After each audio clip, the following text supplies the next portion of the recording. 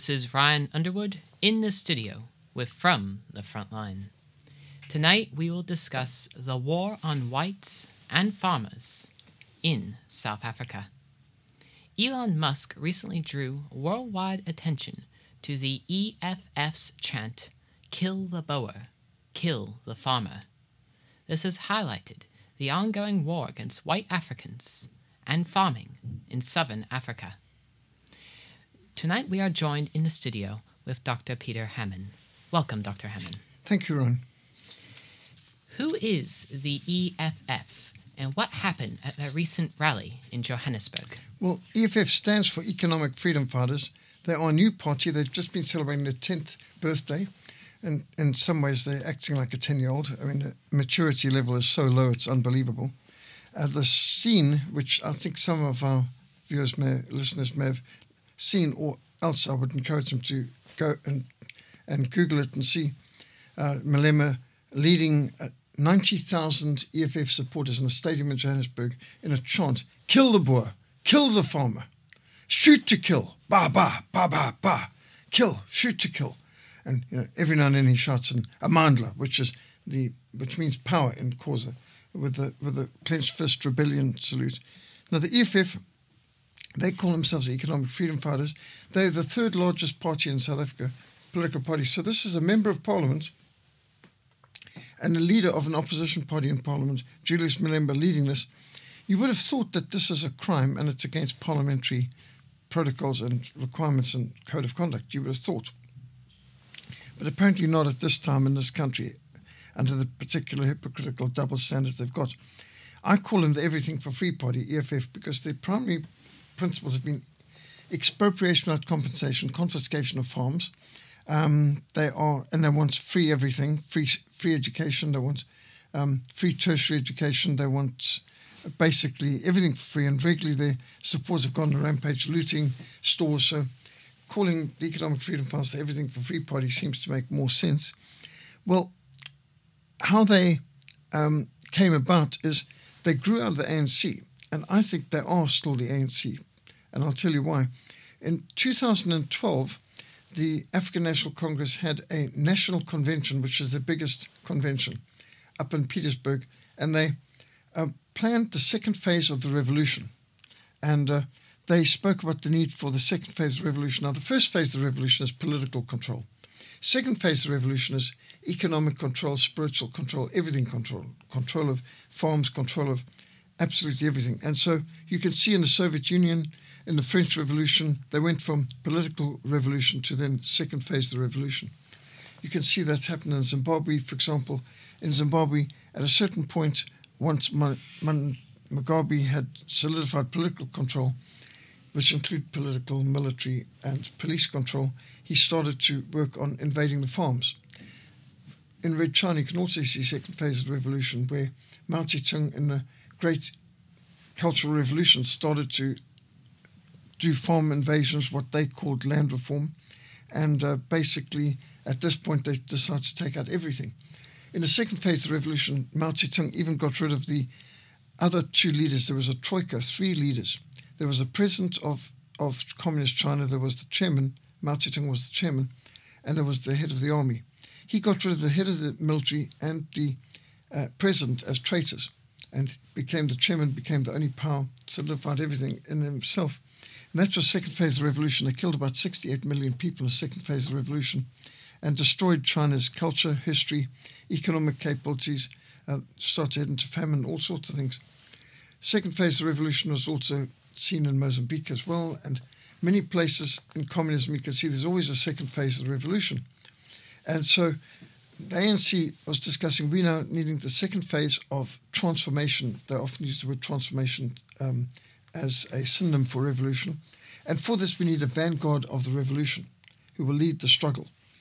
And lo and behold, the very next year, the head of the Youth League, Julius Malema, who was an ANC leader, left the ANC and started the EFF, the Economic Freedom Fighters, and adopted red berets, red T-shirts. Red was their slogan. And they made it clear, we're Marxist, Leninists, we are communists, and we are for expropriation without compensation.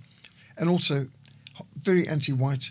This trademark was singing, kill the Boer, kill the farmer, and Bulele Ibunu, which is in Xhosa, kill the white.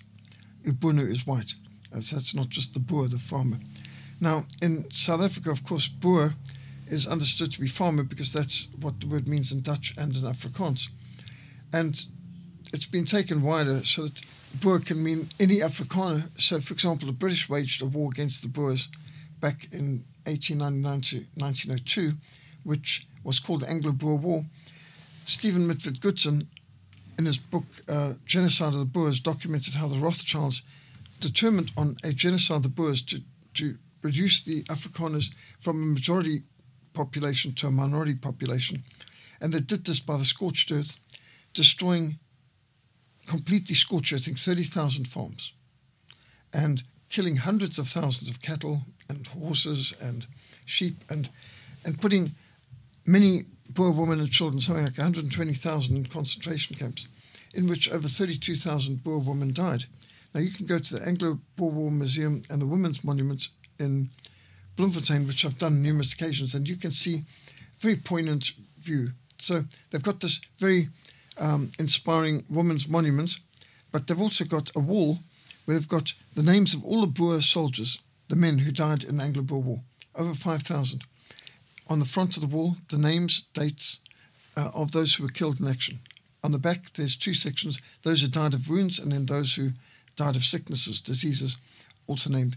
Well over 5,000 Boer men died in Anglo-Boer War.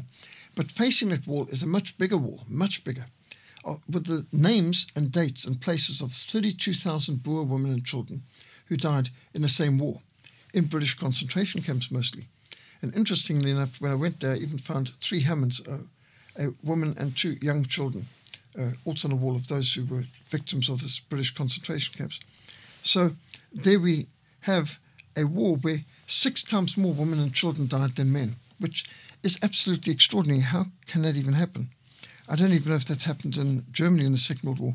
A lot of civilians died, but, you know, in the Second World War, vastly more German soldiers died as prisoners of war after the war than died in the 6 years of conflict during it. And that, of course, is outrageous. And other losses describes the hideous conditions in the prison camps, and most of those who went to the Soviet Union gulags and concentration camps never came back alive. Well, I've met some who did after 10 years of slave labor in Arctic hellholes of Siberia. But in the Anglo-Boer War Museum, it documents how the death rate in the British concentration camps for the Boers was worse than that in any concentration camp in Europe on either side in the whole of the war.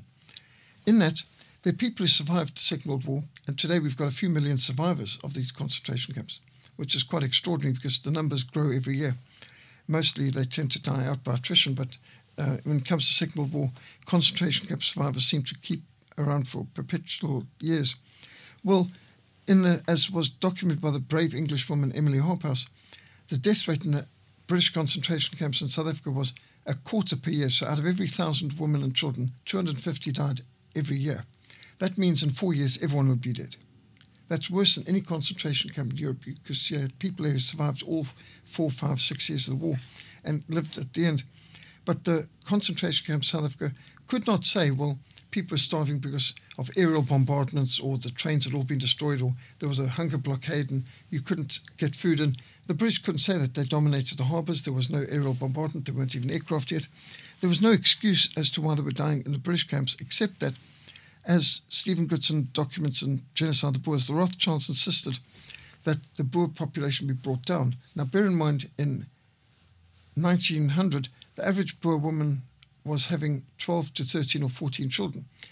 The wife of Paul Kruger, the president of Transvaal, she had 17 children.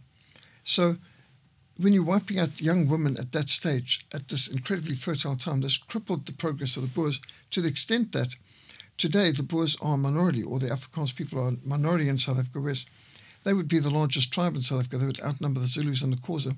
We'd have 8 to 9 million Afrikaans people in South Africa today if it hadn't been for the death rate of the women and children during the Anglo-Boer War at that critical time in their life. So it was a form of genocide. It took a majority and turned them into a minority, all over control of gold and diamonds.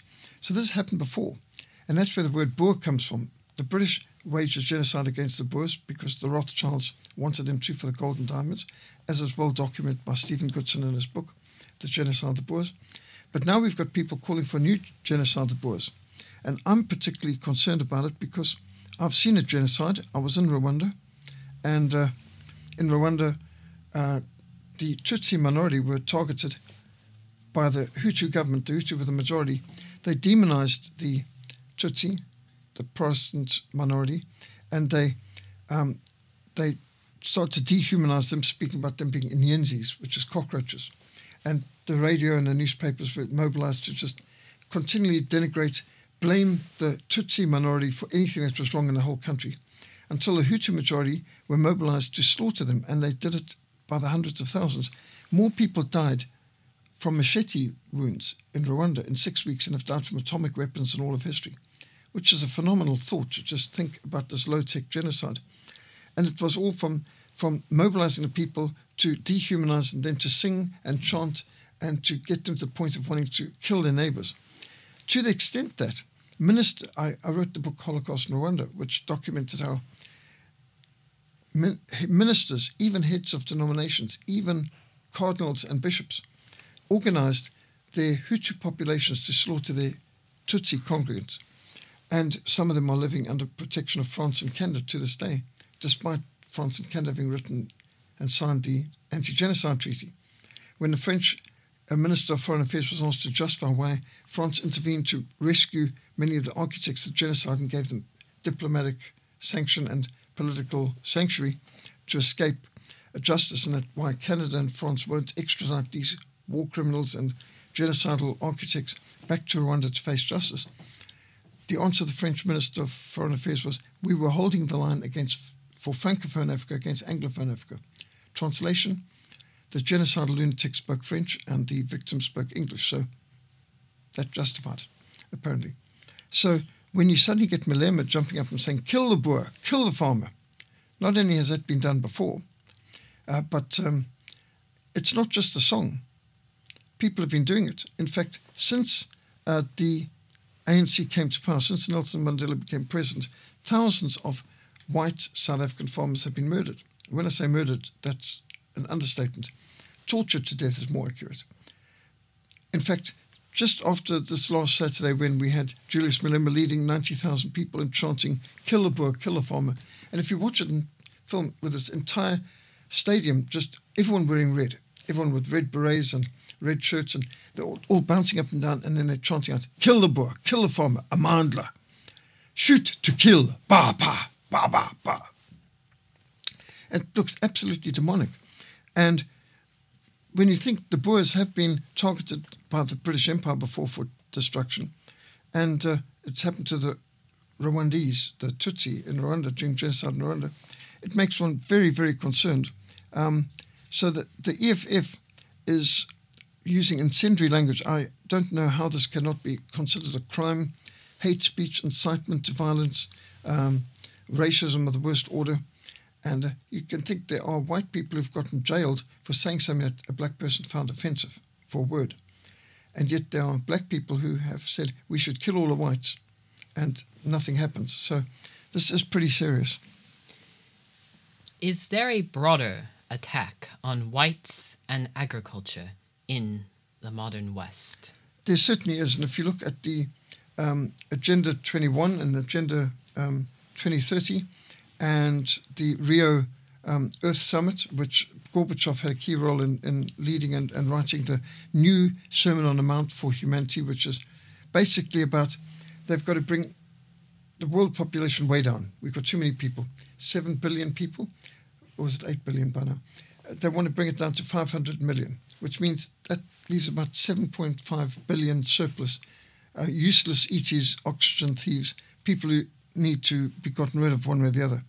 And so the Agenda 21, this whole World Economic Forum Earth Summit goal is being to deindustrialize the West and to swamp the West with immigrants from third world countries and to bring down a population of particularly white Western European Christians.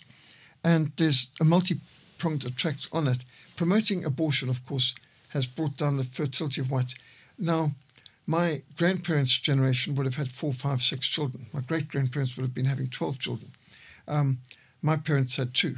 And Well, I've changed the trend because my wife and I had 4 children.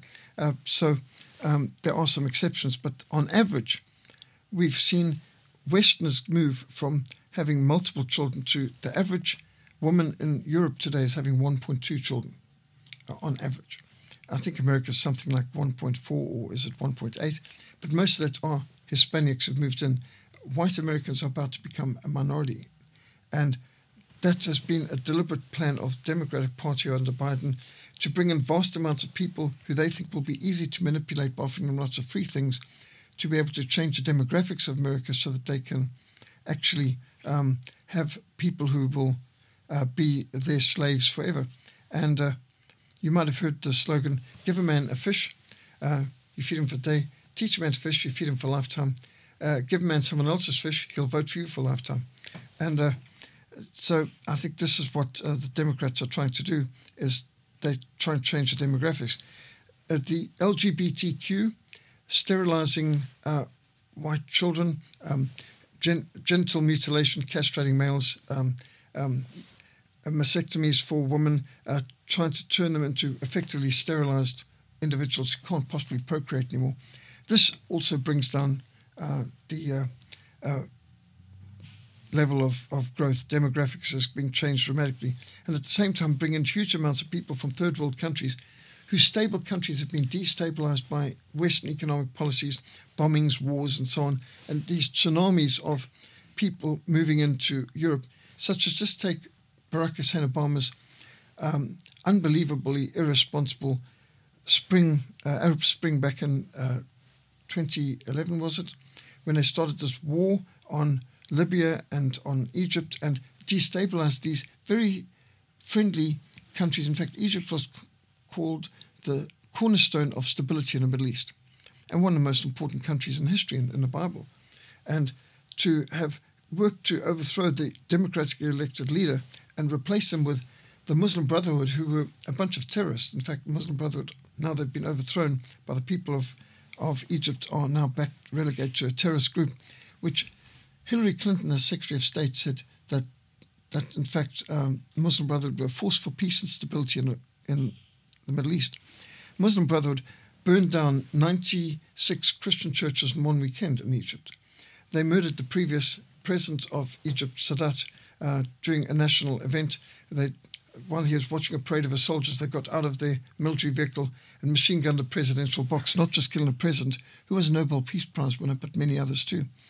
And that's the kind of people that the US government wanted in power. They overthrew stable governments in the Middle East and replaced them with destabilized governments and led to millions of refugees pouring into Europe, which is creating a demographic time bomb for the future. And of course, there were traitors like Angela Merkel who were happy to welcome them in to completely change the demographics and the future of Germany. In fact, there were German government leaders saying, we must bring in more foreigners and we must make sure that there's no more Nazis being bred. And by that, they meant no more ethnic Germans. And this is German government officials wanting to destroy their own constituencies by changing demographics, by bringing in lots of these migrants who are not just being welcomed in, but giving hordes of free things.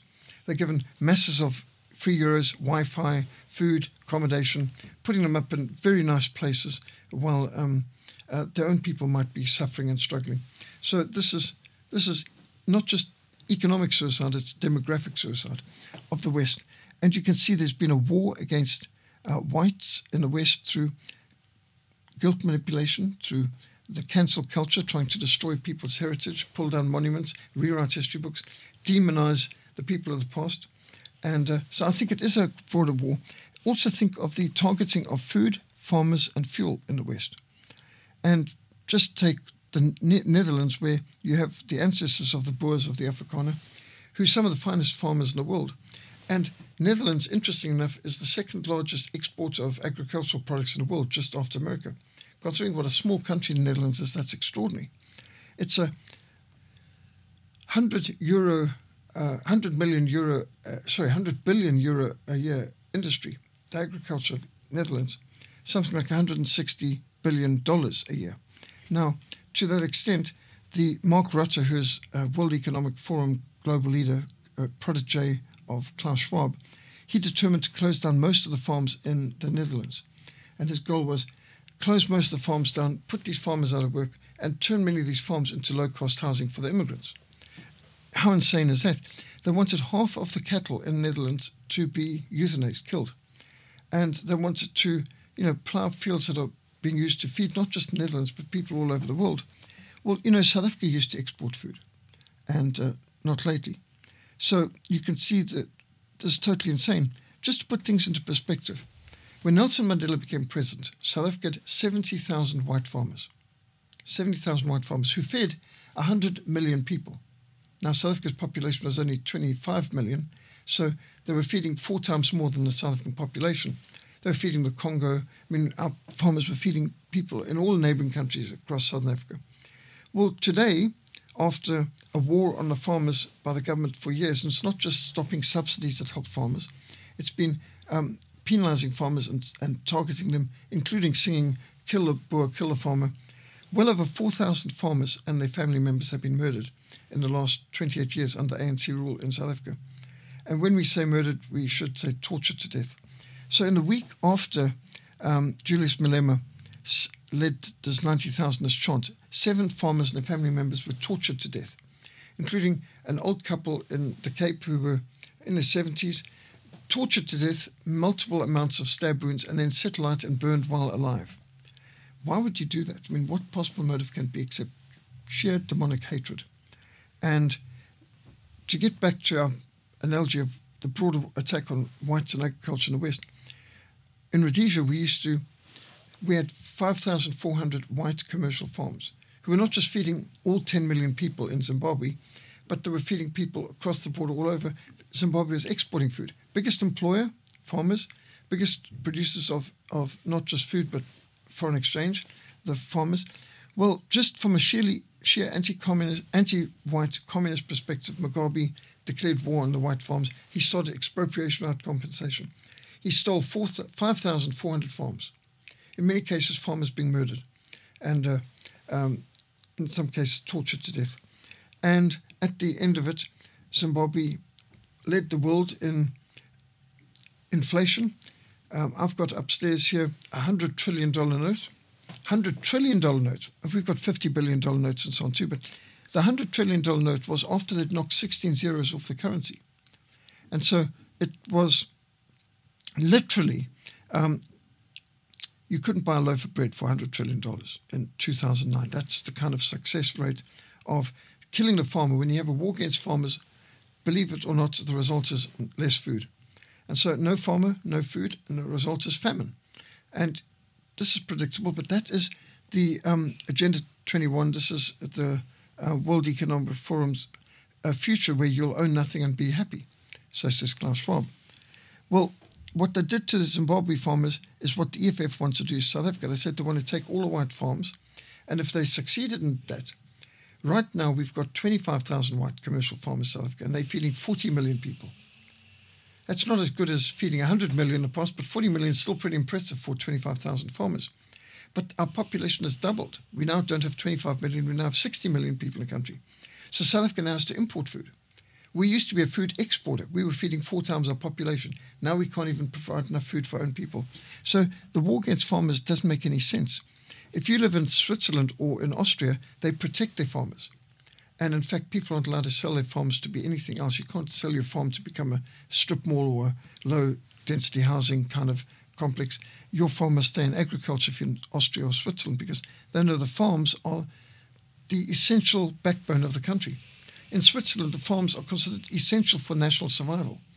And they've got to be able to, if the whole of Europe's in at war, which has happened a couple of times in the last century, that Switzerland can provide for themselves totally. So they need total economic, agricultural self-sufficiency. And so Switzerland helps their farmers and protects their farms. But South Africa is working on destroying their farmers, as is the Netherlands right now, as is Zimbabwe.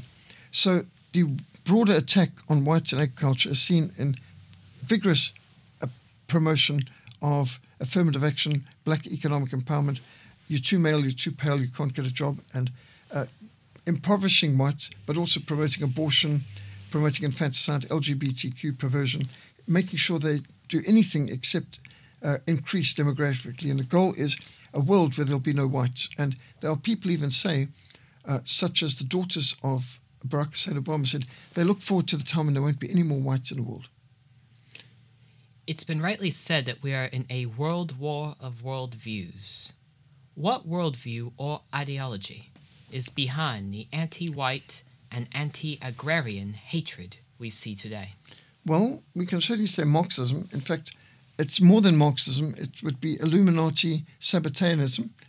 What you're seeing here is an occultic hostility for the people of God, an occultic hostility for those made in the image of God who've been the most used in spreading the gospel, printing Bibles, translating Bibles, who led the greatest century of missions, who took the gospel to all the parts of the world. The hatred for the once Christian nations of Europe and North America and South Africa are absolutely intense. So what we're seeing is an anti-Christian ideology. It's secular humanism, yes. It's Marxism, to be more specific. But more than Marxism, you can see Sabbateanism even behind that, by which I mean Illuminati, occultic, antichrist, paganism. We hear many talking about racism in South Africa. What is the etymology, the history of the word racist? Well, interestingly, if you pick up your Webster's 1828 dictionary, you won't find the word racist in it, or racism. You could drop that in the foot of some race-baiting character. But you also won't find transgender, cisgender, and a whole lot of other terms that have become pervasive lately. We should ask about that, something that nowhere in the thousands of years of recorded world history have some concepts been talked about, and suddenly it's so important. You won't find the word racism in your Bible concordance. You can look through your concordance, and unless you've got some really whacked out new translation I've never heard of, but you certainly won't in the King James or New King James find racism in the Bible. And so where does this come from? It actually comes from Leon Trotsky, the hero of the revolution, so-called the head of the Red Army of the Bolshevik Revolution in the Soviet Union.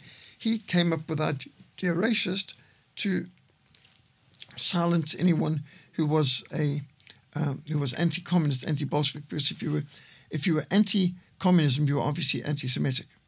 They said that because initially most of the leaders of the Bolshevik Revolution were Jewish. And so if you were against communism, if you were against murdering the Tsar, if you were against destroying churches, you obviously were an anti-Semitic bigot and deserved to be killed and so on. So we have taken the word racist, and you could make an acrostic with it, rather annoying communist-inspired silencing tactic. And just bear in mind, Leon Trotsky came up with this to silence any criticism of communism. And today, if you fight communism in this country, you'll be called a racist because so happens that communist leaders in the country right now are black. Not that there haven't been lots of white communists and Jewish communists, but they will interpret, if you're against communism, well, if you're against pornography, you must be a racist as well, because Jewish people control the pornography industry. So if you're against pornography, you must be an anti-Semitic Nazi. And so there's a lot of this kind of word games and guilt manipulation to silence people from criticizing their tactics. To understand what they're doing, you've got to understand cultural Marxism. Back in the 1930s and 1920s, the Frankfurt School of Marxism got started in Germany. These were Marxists of the quality of people like Marcuse and even the head of the Italian Communist Party. I'm just forgetting his name for a moment. The Italian Communist Party leader, he came up with the idea of cultural Marxism, that Lenin got lucky, that Vladimir Lenin had an unusual coalition of forces where everything worked together for him, but you're not going to get this coalition of things coming together so that you'll be able to have a Bolshevik revolution like what happened in the Soviet Union back in 1917 in Western Europe. Western Europe's too Christian. The only way to defeat the West is you've got to Marxize the inner man. We've got to have a long march of Marxists to the 5 cultural carrying institutions of the West: education, entertainment, news media, religious institutions, political institutions. These are the 5 culture transforming institutions in the West that the Marxists set for infiltration, especially education, entertainment, and news media. And they targeted Hollywood as particularly a major goal. Stalin said, we must turn the cinemas of the West into temples of atheism. I remember the name Gramsci. It was Antonio Gramsci of the Italian Communist Party. He said, we need to Marxize the inner man, and he spoke about the termite strategy, which today we call the Gramsci strategy, where he said we must get people to think of everything without reference to God or Christ or the Bible. And we need to Marxize the inner man. We've got to get Western people to no longer think in a Christian way, but to think in an anti-Christian way, not just a non-Christian way, but an anti-Christian way, which they've obviously succeeded in doing. Just look at the hostility to Christianity all over. And Hollywood has even popularized blasphemy, which to think that you could have popularized blasphemy, which was a criminal, even a capital offense in much of Europe for much of history. And we've got to the point where you can blaspheme the name of Jesus in university, but you cannot speak of him in a respectful way in the average university classroom. So the Gramsci strategy has been super successful. Of course, the Frankfurt School did move to Harvard and Princeton, and they infiltrate the West dramatically. And that's one way cultural Marxism. Marcuse, who's part of the cultural Marxist gang in Frankfurt School, also said we need to use foul language and cursing like verbal grenades against the bourgeois. And it's important to bring ugliness into art and to bring perversion, immorality, and to celebrate everything from rape and incest and every kind of fornication and vileness in art and entertainment. And that includes the plays and films and music and art. And that this is one way to break down the morals of the West, will help to Marxize the inner man to be like the termite strategy, the Gramsci strategy. So even foul language became a weapon in the hands of these Marxists. It's quite disconcerting that you get a lot of conservatives and Christians who indulge in speaking with foul language, and I don't know that they realize they've actually fallen into a Marxist trap. It's quite sad to see even someone like Tucker Carlson, who we respect on many political levels, and yet he uses foul language frequently, even on his TV broadcast, which you just think, does he understand that's actually falling totally into the hands of the very people he's speaking out against? And he wants to be against the globalist New World Order, and he often is, but yet he slipped into that, and it's just through the brainwashing of the media. If you watch anti-Christ films produced by cocaine-sniffing drug addicts and pedophiles from Hollywood, well, of course, it's going to get into your mind at some stage. And incessantly, they're putting foul language in and blasphemy to such an extent that the average Christian thinks in those terms and reacts saying the very terms they've learned from Hollywood. That just shows how much they've been on an anti-Christian campaign. What does the Bible teach on race relations?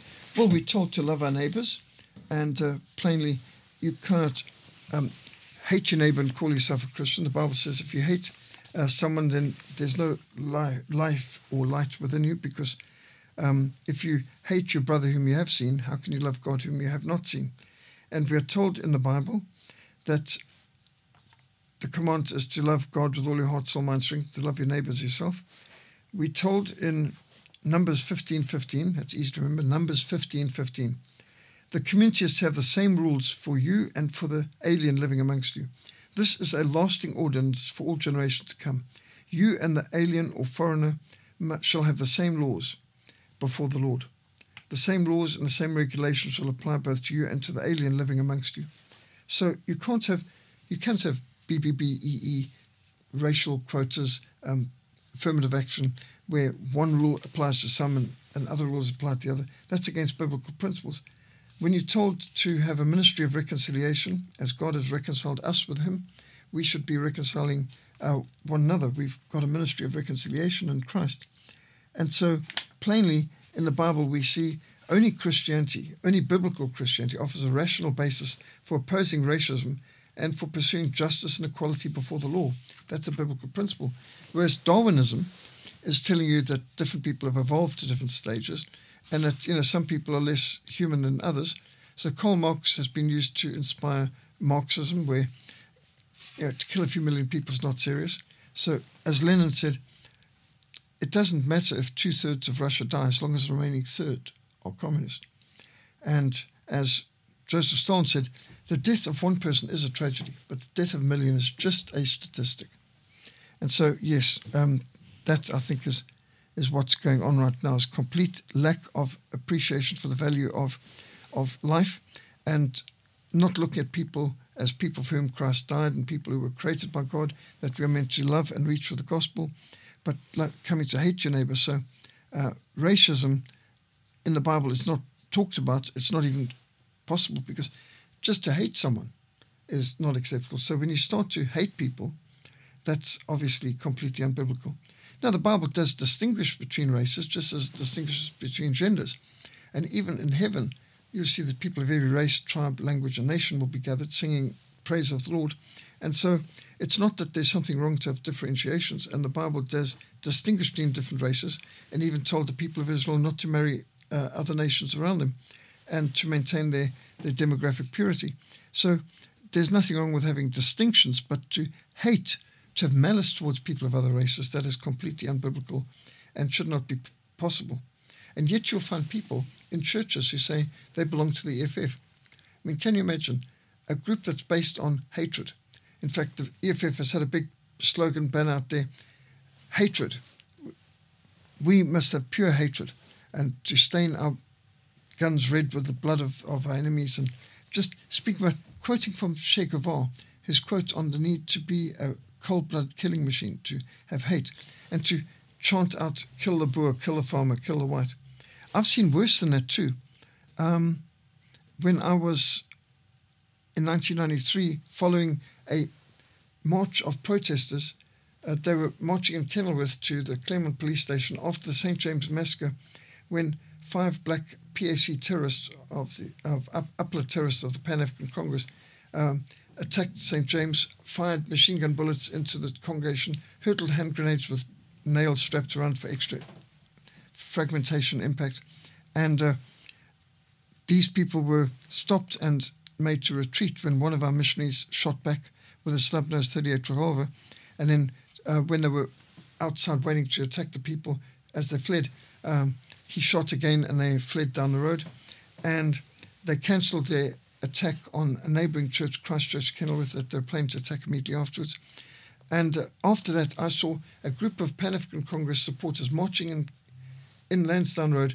They walked past St. James Church, and then they went down to the police station where one of the terrorists was captured, Micaiah, who had been machine gun in the congregation, the one who had been wounded by our missionary, Charles. And there they were marching, chanting, one church, one bomb, one minister, one bullet. This is not just anti-white, this is anti-Christian at its core.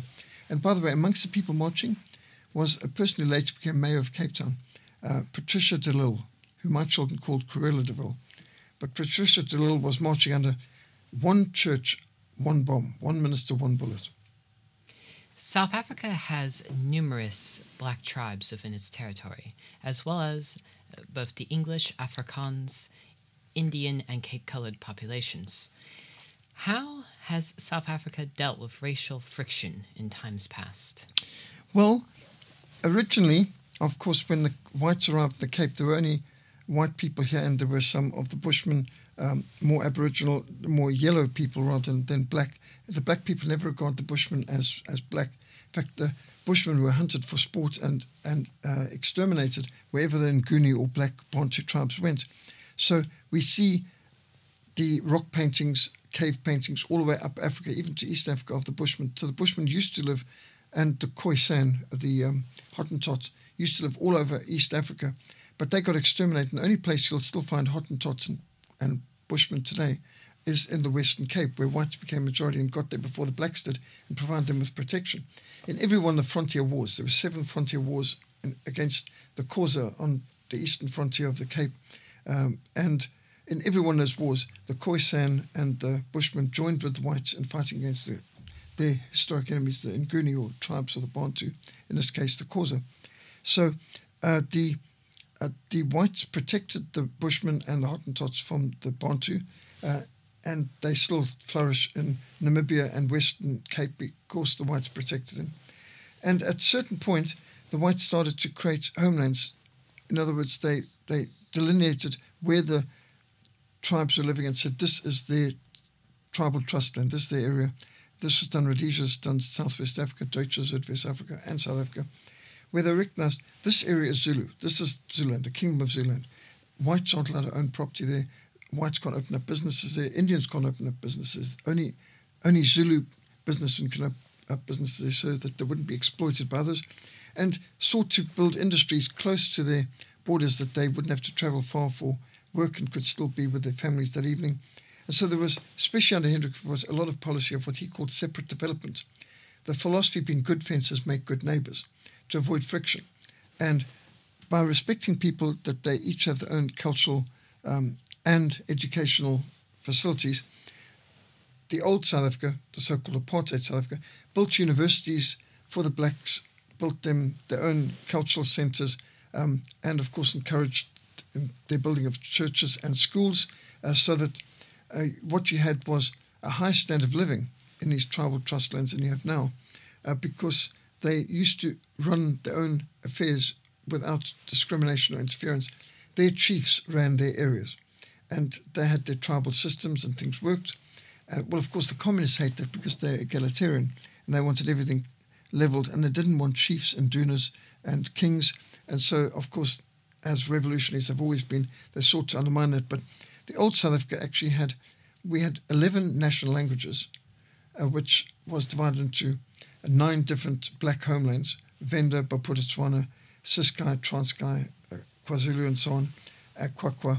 These were different areas where each tribe ruled their own area, had their own universities, had their own sports teams and cultural distinctives, and they had free trade agreements within South Africa, and they could get full independence when they voted in a referendum for that. And so you saw the old South Africa give full independence to Bophuthatswana, Venda, Ciskei, and Transkei. And they had their own armies, they had their own police force, everything, and they ran their countries actually quite efficiently compared to the mess we've got today. So South Africa did used to have a separate but equal good fences make good neighbours policy, where they tried to avoid friction, to the extent that the mine workers who would travel from all over the continent to come to work in the mines, gold mines and so on, they would have a hostel for Zulus, a hostel for Xhosa, and they wouldn't mix them because there would often be fights between. You might get MPs from one group, that's armies from one group fighting the other, and it could be quite bloody, actually. There's a lot of tensions between some of these tribes, and it didn't survive very well. There's still a lot of hostility to this day between different tribes. Where I grew up in what is today Zimbabwe, in Rhodesia, Madibili land, a Madibili nurse would not serve a Shona patient. A Shona nurse would not serve a Madibili patient. There was just this, you're not my tribe. They wouldn't serve them. So it didn't matter if they were professional like a nurse. There was this idea that you can't expect me to serve my tribal enemies. And that's the way it was. That's the way it is to this day. Except that now there's more violence between them because the fences and the barriers have been moved. I think people feel safer when they've got their own areas. Good fences can make good neighbours, but when you've pushed everything together in a melting pot, the result is surely more friction and more violence ultimately. How can our hearers pray for South Africa in general and the Cape of Good Hope in particular? Well, we need some calmer heads to prevail, because right now we've got a taxi war going on in the Cape. We've got a lot of people whipping up hostility. You can imagine when you've got a political leader, member of parliament, chanting and having people chant with him, 90,000 filling a stadium with "kill the Boer, kill the farmer, Amandla, shoot to kill, Baba." I mean, imagine that kind of, could this happen anywhere? Could you imagine somebody standing up and saying, "Kill the Jews, shoot the Jews or the Muslims or the blacks," or something like that? Would there be an outcry in America or Australia if somebody did that? And yet they can sing that about whites. And somehow you can torture to death whites while screaming, "Die, you white bastard," and things like this. Pardon me quoting, but that's what they said. And it's direct translation from the Afrikaans, quoting them that while they are torturing to death grandmothers, and sometimes their children in front of them, what can you do when that goes on? So living, just to give you an idea of how we live, my daughter, I never sent any of my children to university because our universities are so corrupt. We went to a private Christian independent tertiary institutions. But because they have a ballroom dancing fraternity up at University of Cape Town, my daughter Daniela was up there in a ballroom dancing group society on the University of Cape Town 2015 when they started the Rhodes Must Fall campaign. And a lot of young EFF supporters poured into their hall and tried to pull off oil paintings. These are original oil on canvas art, irreplaceable art, and they were pulling them down to destroy them and to pile them on a bonfire outside, on the steps of Jamison Hall. And my daughter Daniela, who's an artist herself, physically stopped them, protected these paintings, took them out of her hands and pushed them out the door. And, on one side, I'm extremely proud of my daughter for her stand. And she's shocked that none of the males around supported her, and they looked afraid. And she said to me, "Dad, they look like they hated me." I said, "Daniela, they do hate you." I said, "Dad, they look like they wanted to kill me." I said, "Daniela, they do want to kill you." I said, "Dad, they look like they were demon-possessed." I said, "Daniela, I'm convinced they are demon-possessed." Now, we're living in that environment. Every day, I have to live in condition orange or red and strap on my firearm and be alert and have spare ammunition. And I've stayed with farmers in South Africa. In the Orange Free State, I remember staying with a farming family one night, and how every night they prepare for war. As the sun sets, the gates get locked, the dogs who stay outside and the dogs who stay inside, they've got the burglar bars, security gates, they've got inner security gates, and each child and the wife has their battle post and what they're meant to do, and they've got sometimes sandbags out in the children's room by the baby's crib, so if an RPG rocket is fired, that the baby could be safe in the crib from the shrapnel. Children have been killed in the crib, for example, Rhodesia, from RPGs fired in the children's room during attacks. So can you imagine parents living like this? They and their children are at risk on a daily basis. They're living like this. And the tension is put on you that you could at any moment be pulled from your car by people who want to tear you apart. And so you've got to be ready to respond in an instant to a threat to life and limb, to yourself or your children, your grandchildren or your neighbor. That you've got to be able to fire and shoot fast and accurately. And many times you pray, "Lord, when the time comes, make me fast and accurate." This is the environment we live in. So praying for peace of mind and clear heads is important. A lot of people have got contingency plans, belong in neighborhood watches, and there's community groups and militias, that's basic commanders and so on, to protect farming communities, and neighbors work together. To understand this, it's important to be informed, it's important to be interceding, and it's important to be involved and see what we can do.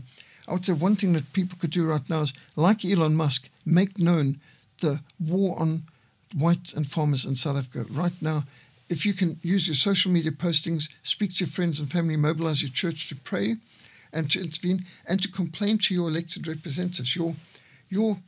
If you live in America, your State Department is giving aid and comfort to the very government that's oppressing the white people. Just like Elon Musk said, "Why are you so silent, President Ramaphosa? How can you not condemn this? How can you not deal with this? How is it that you're not prosecuting this kind of incitement to violence by a member of parliament?" And we need more people to demand of their elected representatives, whether you live in the Netherlands or England or Australia. Mobilize your elected representatives or contact directly the South African embassy in your area. See what you can do to mobilize more prayer and action. As the Lord told us in Luke 18, even an unjust judge will do what is right in response to persistent prayer and pressure. We should always pray and not give up. And even though this judge did not fear God or care about men, yet because of the persistence of this widow, yet he saw that justice was done only because of persistent prayer. Prayer and publicity provide protection for the persecuted. Please tell our hearers how they can learn more about Frontline Fellowship and get in touch with you. You can visit www.frontlinemissionsa.org. That's short for South Africa, so frontlinemissionsa.org. If you're in America, you can visit www.frontlinemissionna, NA short for North America, frontlinemissionna.org, and you'll be able to also get many of our books available from North America, which you can order, and of course a lot cheaper to have books shipped from within America, from Florida in this case, rather than across the Atlantic, especially as the South African Postal Service has now been destroyed by affirmative action, just like Eskom, just like so much of what's going on in the government. They have used BBBEE to destroy South African Airways and so many other. Even the post office now is effectively bankrupt. Millions of letters not delivered. So it's best to communicate with us through Frontline Mission North America or order our books through them. Sadly, because our bookshops are unable to do couriering beyond our borders. Within South Africa, we can do couriering through private courier companies, but that's cost prohibitive when we talk about overseas. So having a place in North America where we can distribute books definitely is a great help to all our people. So visit our frontlinemissionsa.org website, and you can also find us on social media. If you want to email me personally, it's peter@frontline.org.za. Thank you, Dr. Hammond, and thank you, hearers, for joining us tonight. This is Ryan Underwood with From the Frontline, discussing the war on whites and farmers in South Africa. God bless and good night.